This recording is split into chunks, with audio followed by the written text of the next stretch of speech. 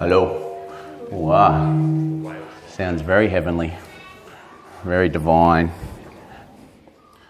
Well, good morning, everyone. And just while I'm doing my intro, you might want to turn to Revelation 19. We're continuing with our Revelation series today.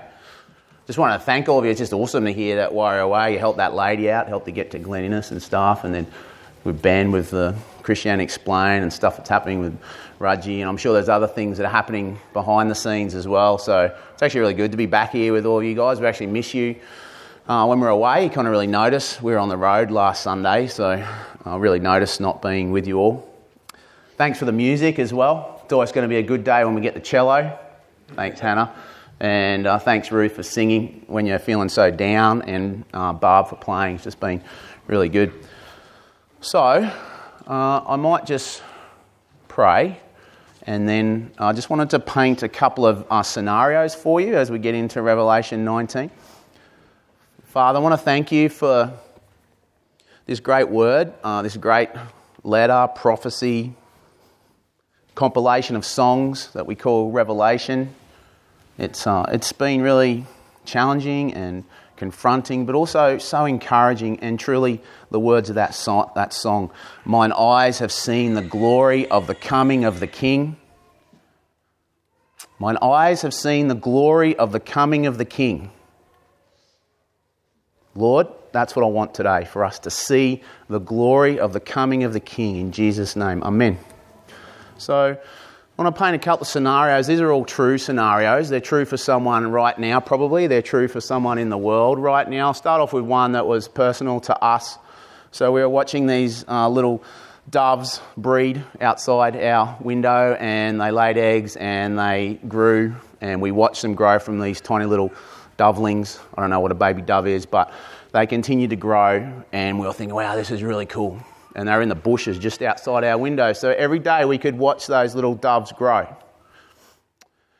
Anyway, one day we went to church, and we came home, and what had happened was the currawongs had come in and just gone violent and torn apart these little doves, torn apart the mother, just hacked into it. And I was just thinking, as I heard the girls, and like I haven't heard them cry like that, just this wailing, like a mourning, and I was just thinking, what would be good in this moment? You know, what would be good in this moment? And so I just want that image of those black currawongs tearing into those doves just to sit in your mind for a moment, okay? Now, here's another scenario. You're a young child. You get onto a boat with your parents. Your parents have been undergoing tremendous persecution, violence, etc., etc. Your one hope is to get on this boat and travel across an ocean. You get on, and already it just smells like vomit because people are so sick and they're jammed in there, and across the ocean you go. The days just kind of blur one into another. The ship is tossed to and fro. It's just barely even holding together. Someone's got a GPS up the front that they got from a local store, and just navigating across the oceans. And as you get closer, you're off course. The ship is taking water. The ship begins to go down. Parents literally watch their children drown, and then they themselves drown. What would be really good in that moment? I know for me, as a rescuer, what would be really good is I jump in my Black Hawk, and I tear across the oceans, and I come to a hover, and down goes that winch cable, down goes my rescue crewman, and we're just like, we are busting our gut to save these people. We save as many as we... That would be good, but it wouldn't be ultimately good because I can't save all of them, and it's out of range from my Black Hawk, and there's all these political things. If I did that, I would be arrested because I'm not allowed to do that. I have to wait for the government to tell me to do that. Another scenario is you as a parent, you have your family, your children, you live a subsistence lifestyle, you work off the land essentially, and a terrible drought comes through, and you can't produce food for your children, so you literally watch your children waste away. You literally watch them waste away. You may even get so desperate that while they're still in sort of some semblance of health, you realise you can make money by selling one of them to either a slave trade or to a sex trade. And none of us should judge that parent in that moment because that's an awful situation to be in. But I just think to myself, as that little child's taken away, or as that child dies, and as there's that great kind of injustice and evil, what would be really good in that moment? What would be really good? You know, we read Revelation, and I think most of us, if we're honest, are uncomfortable with pretty much most of it. Because you know what? You're not in this situation. You're not in the situation that the early churches were in, where they were just, in many ways, desperate for rescue, desperate for redemption. And so with those three scenarios, we've also got to tie that back to, you know, the church at Ephesus, Smyrna, Pergamum, Thyatira, Sardis, Philadelphia, and Laodicea. And remember those early Christians who this was actually written to in the first place. And, you know, they lived during the time of probably Nero, you know, where his favourite pastime was lighting up his gardens with Christians coated in tar, lit up. You know, what would be really good in that moment with that tyrant Nero in that superpower gone wrong, using all its state power so this perverted man can get some satisfaction out of watching human beings scream and die in extreme torture? What would be really good? And Revelation 19 starts with some songs, and it's kind of hard to understand those songs if you don't understand what the great need of humanity is, because, as Ben pointed out last week, those songs come off the back of Babylon Down, the superpower, the representative superpower gone wrong, corrupted with all those evils and things. That represents the trigger and the inspiration for these songs that we often sing and have been embedded in many songs in Christian history. And so what would be really good, I'm going to start in verse 11 and then we're going to come back to these songs. So I want you to think about the death and destruction, as I said, sort of symbolised by those black birds, the small child that suffers, the family that suffers, the injustices in the world. And I could go on and on. I just read the news tonight. What would be really good? Verse 11, I saw heaven standing open, and there before me was a white horse whose rider is called Faithful and True. With justice he judges and he makes war. His eyes are like blazing fire, and on his head are many crowns. He has a name written on him that no one knows but he himself. He is dressed in a robe dipped in blood, and his name is the Word of God. The armies of heaven were following him, riding on white horses and dressed in fine linen, white and clean. In this verse here, out of his mouth comes a sharp sword. So it's like emblematic of the Word of God that has been creative, has been sustaining, now goes out in judgment. He strikes down the nations. These are corrupted nations of the superpower that's gone wrong. He will rule them with an iron scepter. He treads the winepress of the fury of the wrath of God Almighty. And on his robe and on his thigh he has his name written, King of Kings and Lord of Lords. King of Kings and Lord of Lords. Now, what would be really good in that moment? What would be really good is the white horse rider. What would be really spectacularly, dramatically, magnificently good would be the white horse rider. Are you with me? Yeah. Amen. That's why this is so magnificent. I mean, I know many of you aren't in that position of extreme trauma that so many people in the world right now are. And what Revelation has done is it said, if you want to look to where the sources of this corruption are, look to the excesses of this world power. Look to the excess of this world power that Revelation calls Babylon. This world power that has the beastly images. You know, these personalities that are just incredibly charismatic, supernaturally charismatic. They have power. They can do miracles and things like that. There's some sort of religious element. I mean, human beings are religious people. As recent Pew surveys have shown that religiosity is going up in the world, not going down. More and more people are becoming religious, not less.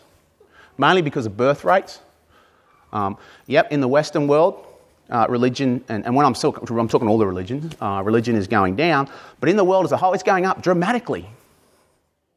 And so this world power gets into that deep religious need inside of people and puts out this hope and says, put your hope in me.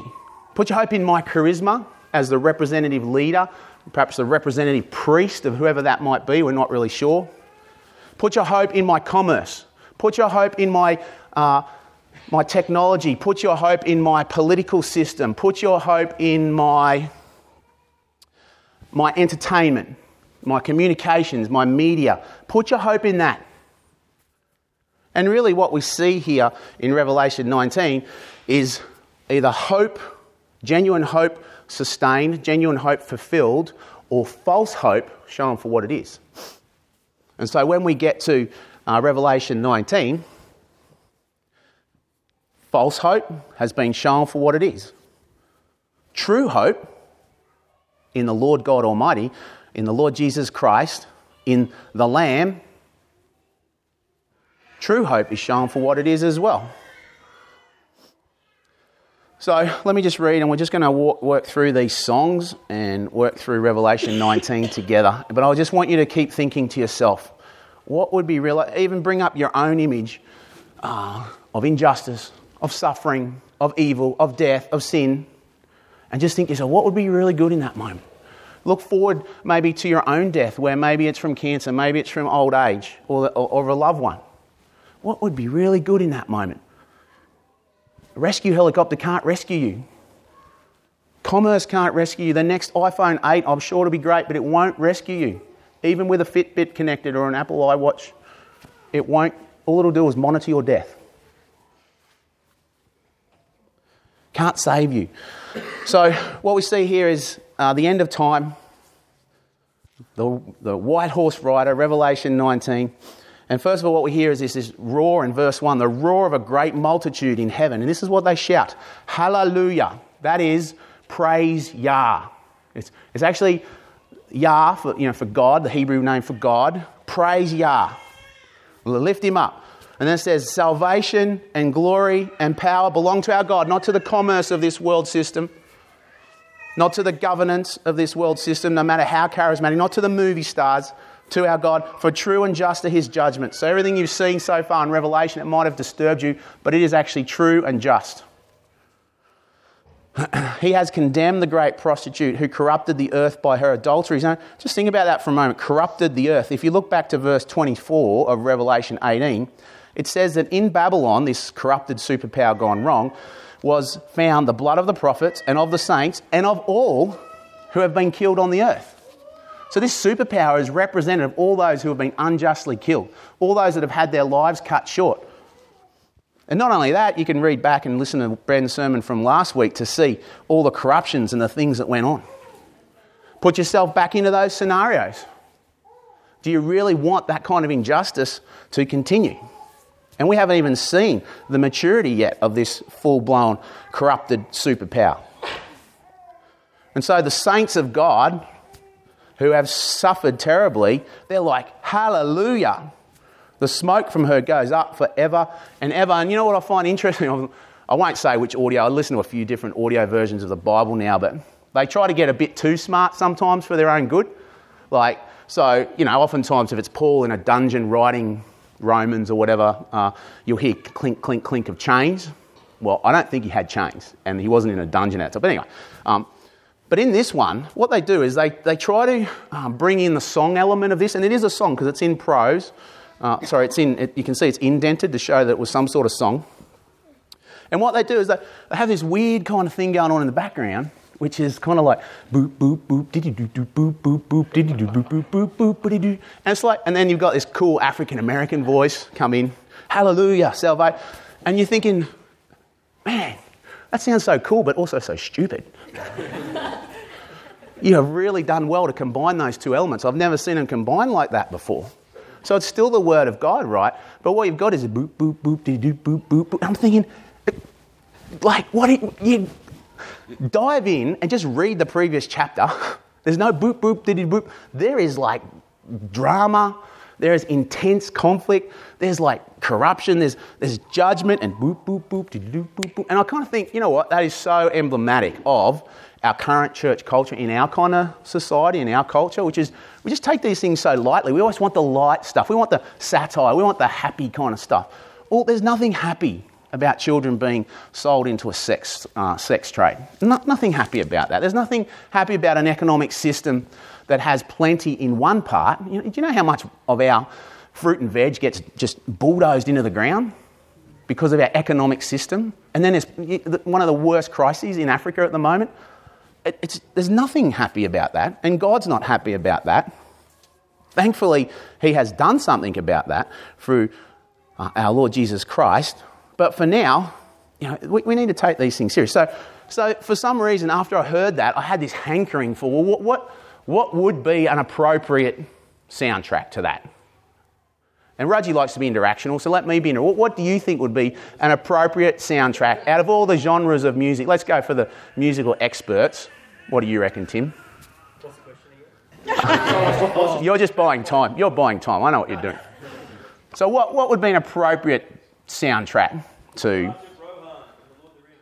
Okay, so yeah, a little bit of intensity. Yep. I mean, I kind of personally like Steve Jablonski and Hans Zimmer, yep. Something is dynamic. I reckon, some people are not going to like this, and you can take tasks with me later, but heavy metal. Heavy metal, right? Heavy metal, good Christian lyrics that praise God, heavy metal. So I had this hankering for Stryper. And for many years I've been trying to find this Battle Hymn of the Republic or Mine Eyes Have Seen the Glory. And I know that it's this kind of seen as a patriotic song in America, and it was used during the Civil War and so forth. But if you read the lyrics, and I'll read them to you later. Actually, no, let me read them to you now. You read the lyrics, and then you hear Stryper's version of it, and you just go, that's good. That's good. Because this is very serious stuff, and heavy metal has always had that kind of intensity about it. And whilst there are many heavy metal songs out there that I would not listen to, and many heavy metal bands that I would not listen to, it's a magnificent, magnificent song. So I'm going to sing it to you. Oh, no, I'm not going to sing it. I did nearly have a mullet previously. I could anyway. Let me read. You may not have even... I know some of you remember the first verse. They don't often sing the other verses.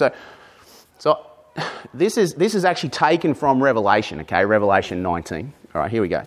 Mine eyes have seen the glory of the coming of the Lord. He is trampling out the vintage where the grapes of wrath are stored. He has loosed the fateful lightning of his terrible swift sword, and his truth is marching on. And then it says, glory, glory, hallelujah. Glory, glory, hallelujah. Glory, glory, hallelujah. His truth is marching on. I've seen him in the watchfires of 100 circling camps. They've built him an altar in the evening dews and the damps. I can read his righteous sentence by the dim and flaring lamps. His day is marching on. Glory, glory, hallelujah. Glory, glory, hallelujah. I've read a fiery gospel writ in burnished rows of steel. As you deal with my condemners, so you with me with grace shall deal. Let the hero, born of woman, crush the serpent with his heel, since God is marching. Oh, I love that, but let me read that a bit. Let the hero, born of woman, crush the serpent with his heel, since God is marching on. Glory, glory, hallelujah. Glory, glory, hallelujah. He has sounded forth the trumpet, and it'll never call retreat. He's sifting out the hearts of men before his judgment seat. Oh, be swift, my soul, to answer him. Be jubilant, my feet. Our God is marching on. In the beauty of the lilies, Christ was born across the sea. With glory in his bosom, that's an old word for chest, that transfigures you and me. As he died to make men holy, let us die to make men free, while God is marching on. Glory, glory, hallelujah. Glory, glory, hallelujah. Glory, glory, hallelujah. His truth is marching on. And what we see in Revelation is we actually see what I would call the embrace of grace, right?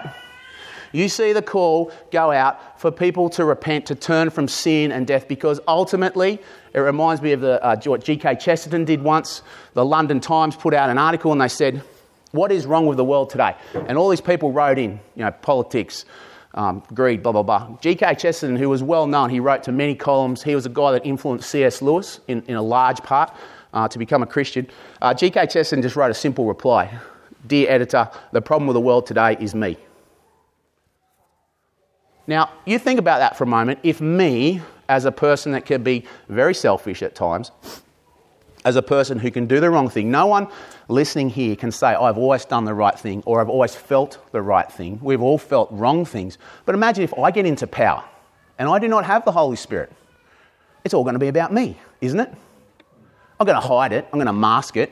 I may not even know. And ultimately, that is going to cause maybe justice for my friends. I'll look after my friends, but injustice for everyone else. And you can do that in your own workplace. You can do that in your family. You can have all those dynamics going on. But now imagine them politically. That's where this corrupted superpower ultimately comes from. And then we have this enemy, this adversary called Satan, this again, a super being who stirs it all up. And all of a sudden you have death and destruction, and cancer and all these other things. But in it all, there's this enormous emptiness that's created within us. Like even the scenarios I gave you before. Isn't there something in you that goes, oh yes, like wouldn't that be so cool if the white horse rider showed up in that moment of desperation? And if he did show up, here is the embrace of grace to say, will you turn away from your foolish hope in your government, in commerce, in stuff, in sexual kind of things? Will you turn away from that and will you turn to me? That's the embrace of grace. And you know where the embrace of grace comes from? If these were Jesus' hands, even in heaven, we're told that he is the Lamb of God. Interestingly, the Lamb of God in Revelation never says anything. Did you know that? I was reading in a commentary, I didn't observe it myself. But he never says anything.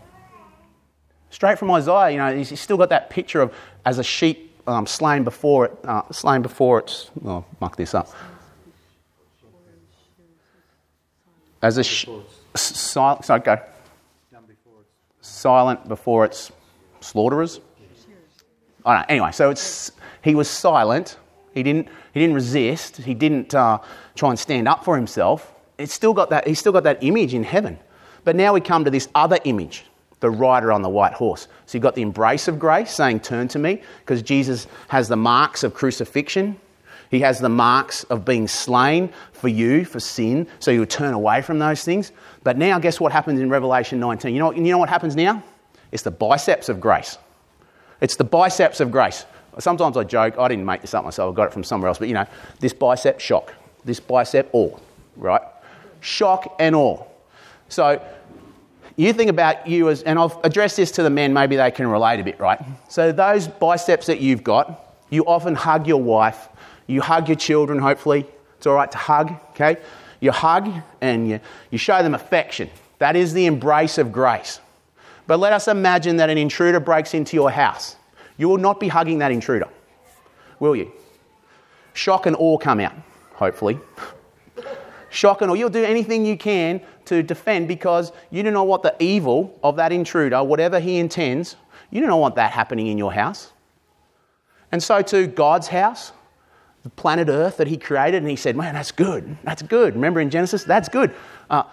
He doesn't want the intruder of sin and death and of Satan contaminating, destroying, wrecking, bringing small children to their knees. He will not put up with that forever. The biceps of grace kick in, shock and awe kick in, and we see the rider on the white horse. So all that to say now, I'm going to read through these songs, and I'm just going to make a few comments. And I just want you to really feel these songs. So after this, I heard what sounded like the roar of a great multitude in heaven shouting, hallelujah, salvation and glory and power to our God, for true and just are his judgments. He has condemned the great prostitute who corrupted the earth by her adulteries. He has avenged on her the blood of his servants. That's the biceps of grace. And again they shout, hallelujah, the smoke from her goes up forever and ever. The 24 elders and the 4 living creatures fell down and worshipped God who was seated on the throne. We don't know exactly who these people are or these strange beings are, but they are super powerful. Later on we see John trying to worship an angel. The angel's not even close to the throne. All these entities, beings are And they all fall down and worship God. And their voices combined with all the angels that surround, all the peoples that surround, is like rushing water. And I think that's a great description if you've been to any big event. Like when you watch AFL and the ref makes a bit of a dodgy call, everybody yells out, ball, ball. When you've got, even in a smaller crowd, 40,000 people going, ball. And if you've then got like 100,000, say the MCG, it's deafening. You don't just hear it, you feel it. And it kind of reverberates. Like it's not just one sound. It almost has like a flow. It kind of starts in one area and just quickly just ball, ball, ball, like all the way around. It's amazing. And then, of course, the people that love their team, when they get a goal, they stand to their feet and they worship. They raise their hands. They worship, they praise. It's just amazing. And here, it's not 100,000. It's not 100,000 at the MCG. It's way bigger. And it's all because, one, Jesus has died as the Lamb, but now Jesus comes back as the rider on the white horse. So they all fall down. Then a voice comes from the throne. We're not sure where that voice comes from, but it says, "Praise our God, all you his servants, you who fear him, both small and great." And then I heard what sounded like a great multitude, like the roar of rushing waters and like loud peals of thunder, shouting, "Hallelujah, for our Lord Almighty reigns. Let us rejoice and be glad and give him glory.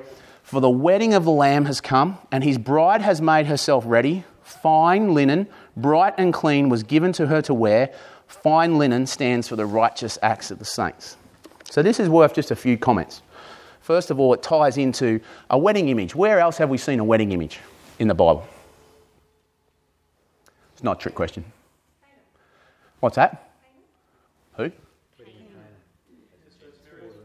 Oh, Cana. Yep. Yeah, exactly. But who used the... No, it's good. Yep.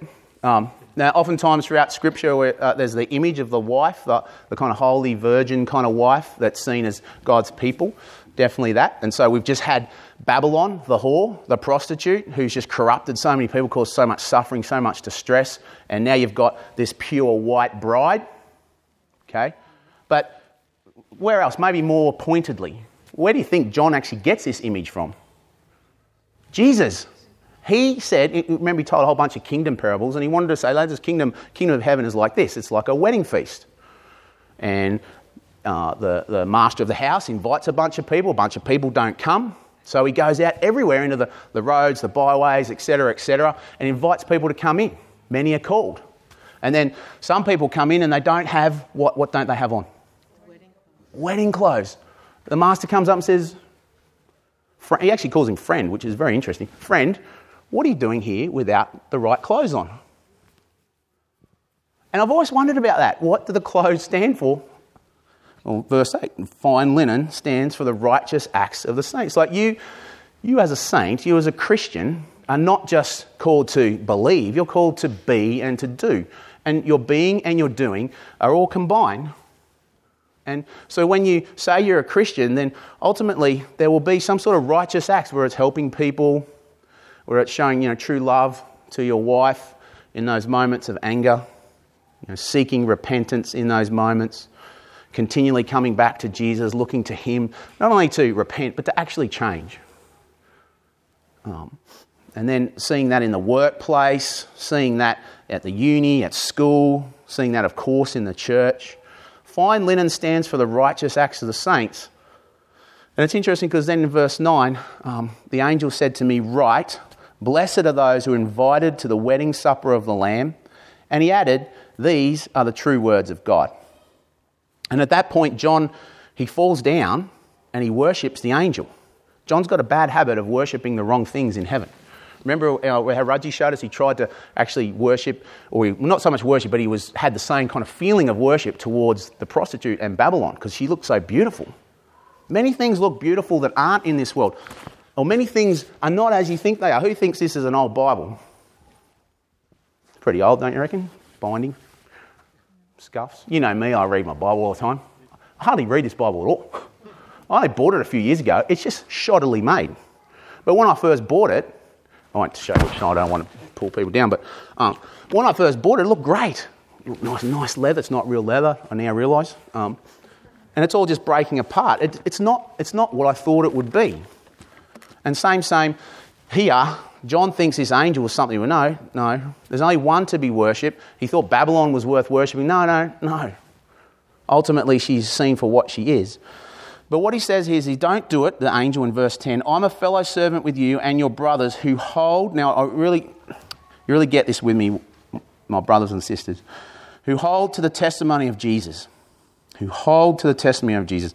I'm a fellow servant. So this is a powerful angel that John was going to worship. And he goes, no, I'm just a servant with you. I like that.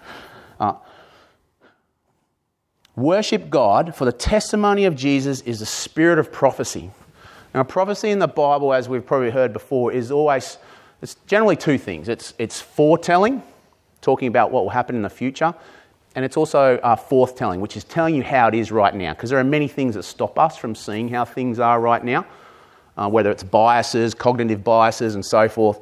And so prophecy often cuts straight through that. That's why we're told the word of God is like a sword, right?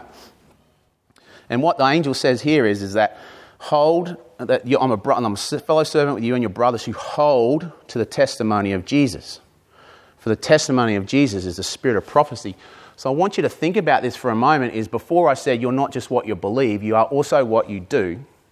So if you are holding to the testimony of Jesus, and this goes to the very core of the exhortation that is all the way through Revelation, the exhortation which I've summarised as, don't sell out, don't cave in. We saw that in the first seven churches, or the seven churches of Revelation. Don't sell out, don't cave in. Don't sell out, don't cave in. And what he's saying here is the same thing. Hold on.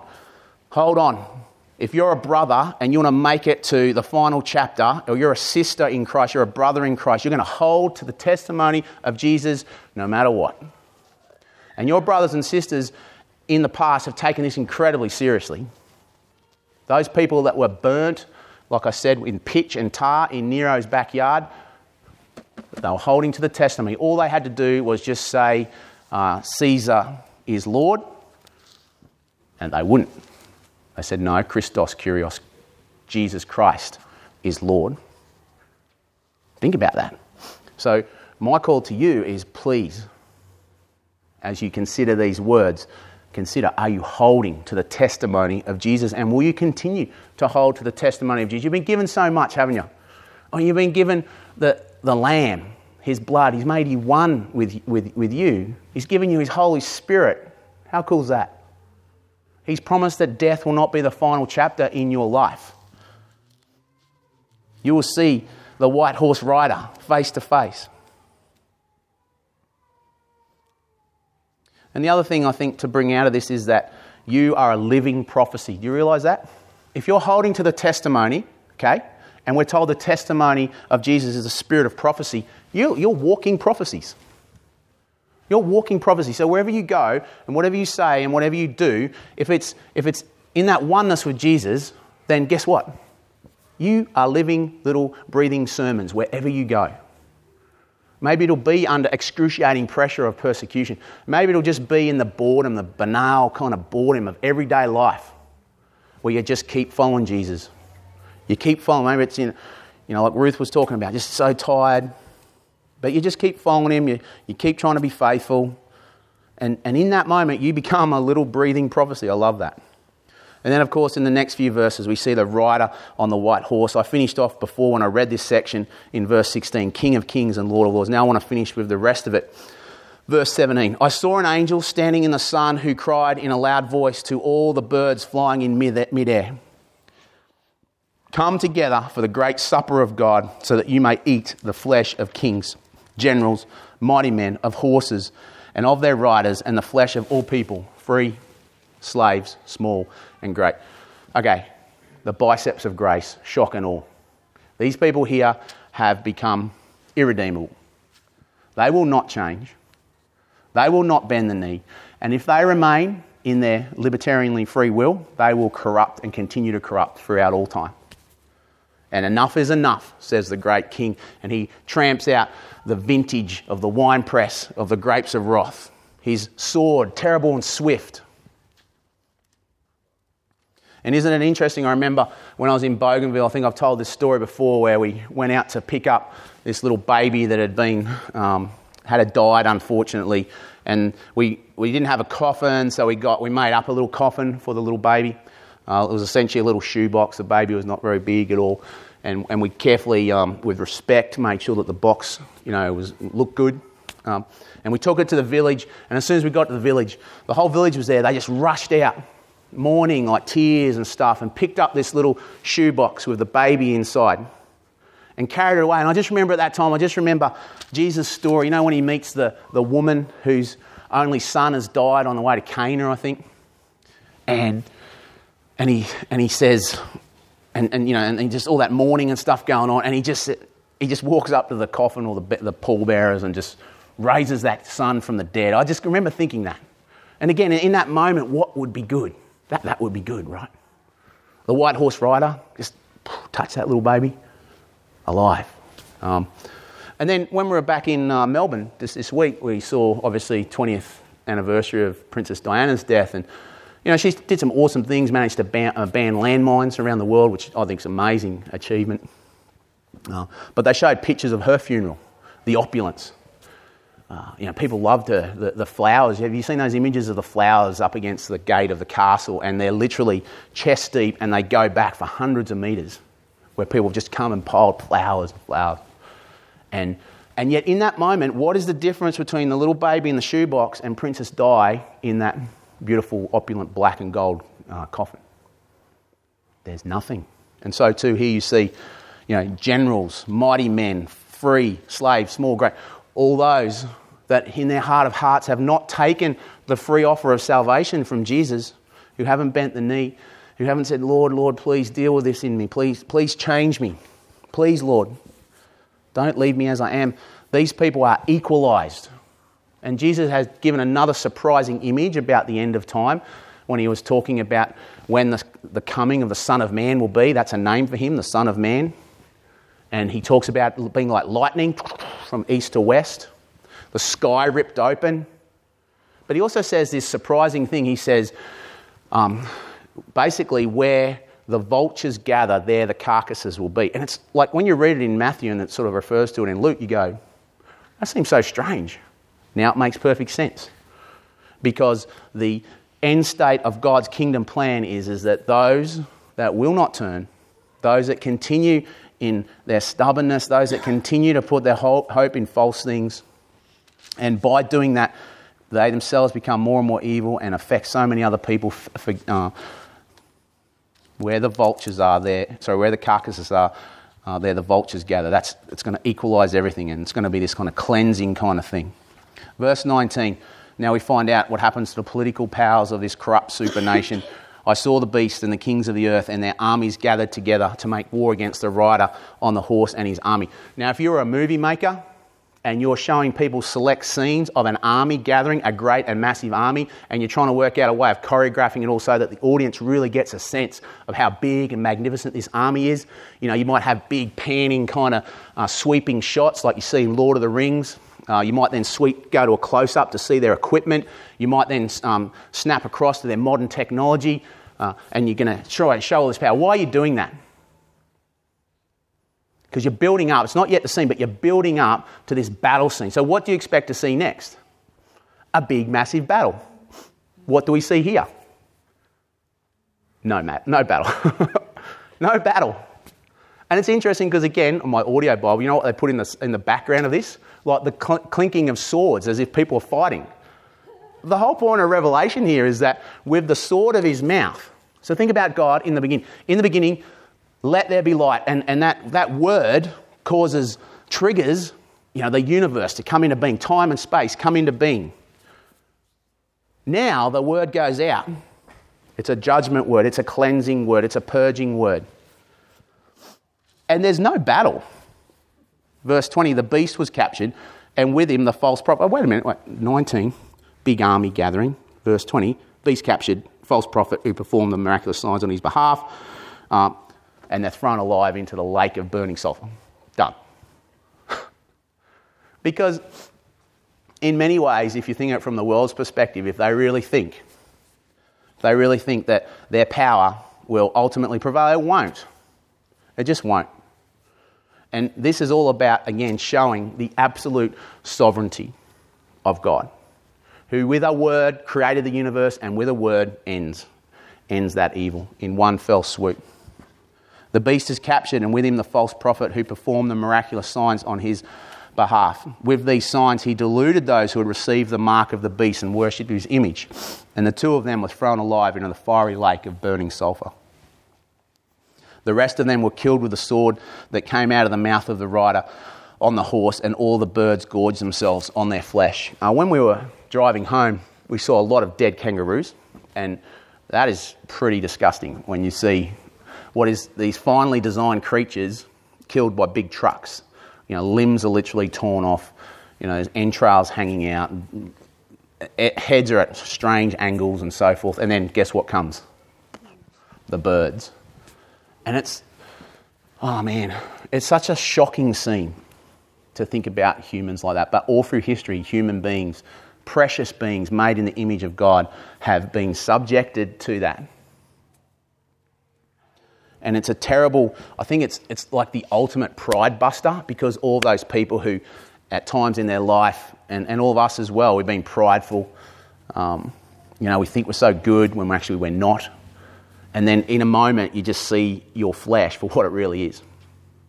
Just subject to the carrion, subject to bacteria, subject to breaking down, subject to death. And John doesn't hold back. I'm so glad that he doesn't hold back here, because I think we need to know. If this wasn't real, and atheists believe this is real as well in the sense of what happens to our bodies, okay? If this isn't real, then let's not talk about it. Let's just keep it all fun and happy. But it is real, okay? You may even see roadkill on the way home. And our bodies are like that. They're not going to last. And so again, it will ultimately come down to, will you accept the embrace of grace, which has the marks of the cross? It has wounds. Jesus has suffered and died. His body was twisted and mutilated in terrible ways. Why would God do that? Why would God even become a man? I can't understand. It'd be like me becoming an ant and trying to speak to ants. I just wouldn't do that. And yet Jesus, he comes as a man. He heals wherever he goes. He has that power to heal. He preaches and he says, repent, for the kingdom of heaven is at hand. We can say that with more certainty than ever. Kingdom started with his gospel work back then, 2,000 years ago, and he's returning soon. And will we accept that embrace, the embrace of the marked one, of the marred one, the damaged one, who now is the white horse rider? And I want you, if you remember nothing out of this sermon, this is what I want you to remember. And I want you to go back to any of those traumatic scenes in your life. And I want you to imagine that white horse rider showing up, because I believe that in some way, beyond time and space, he's going to make that moment right. A white horse rider moment for every moment of trauma and injustice and wrong. I believe he's going to show up. He's going to make that right somehow. He's a master of time and space. I don't know how it works exactly, but I do know that he is going to make it right. For Ethiopia, for Africa, for Australia, for China, he's going to make things right. He's going to bring justice with the power of grace, with the sovereignty of grace.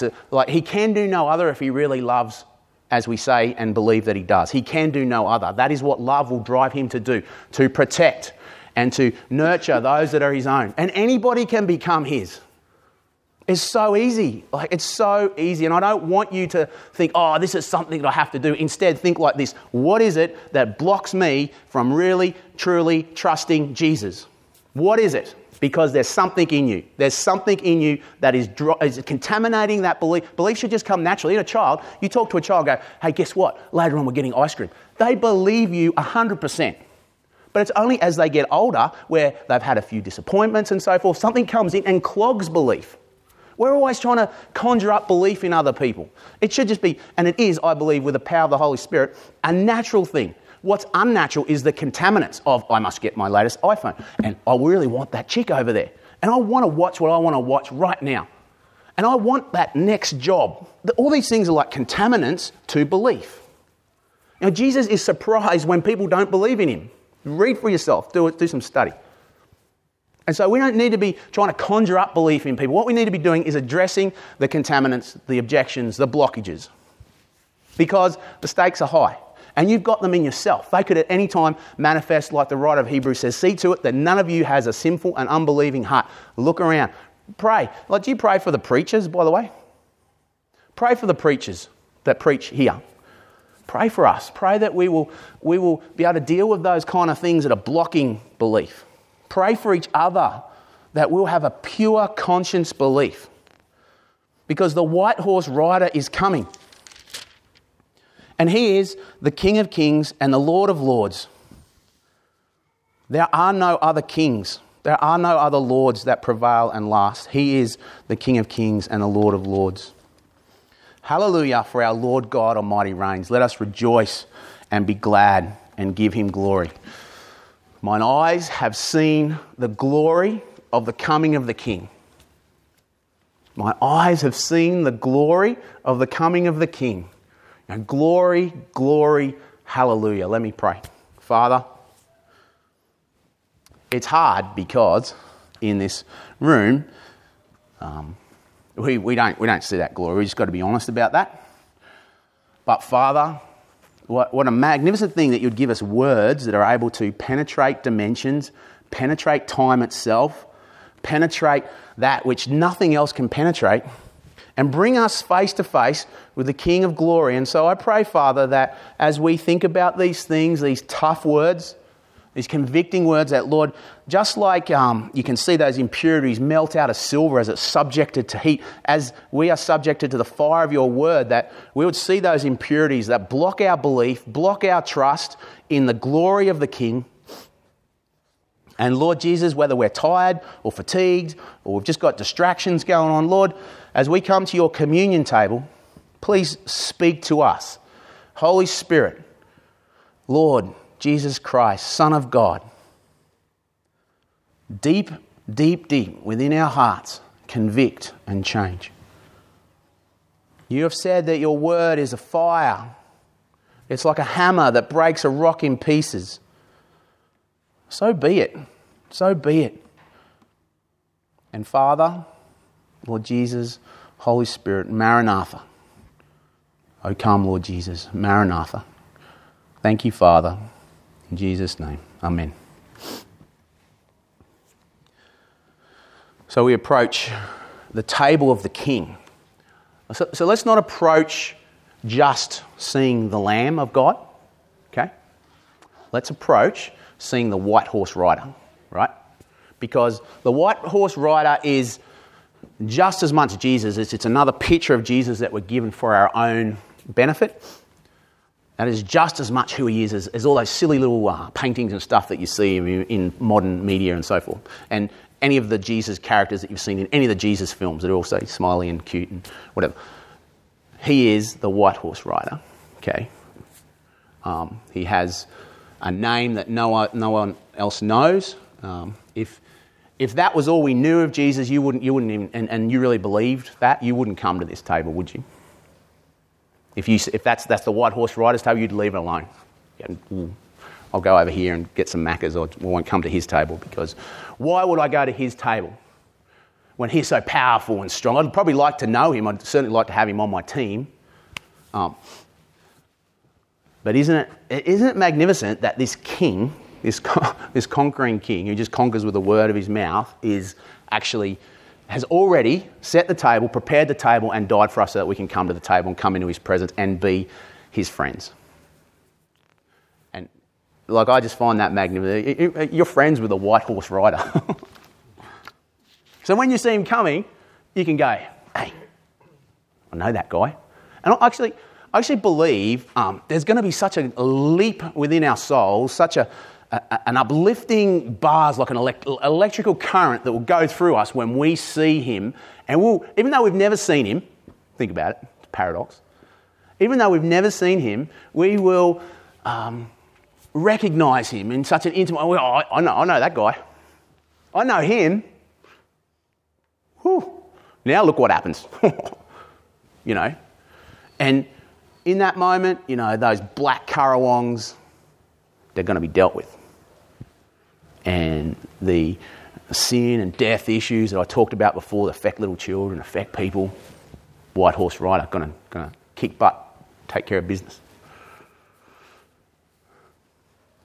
So it's just funny that Rick has left his verses here, and thank you, Rick, for compiling all those verses from Revelation. I'm just going to read one of them as we lead into communion and think about the white horse rider, who says to you, grace and peace to you from him who is, and who was, and who is to come as that white horse rider, from the sevenfold Spirit before his throne, the Holy Spirit, and from Jesus Christ, who is the faithful witness, the firstborn from the dead, and the ruler of the kings of the earth.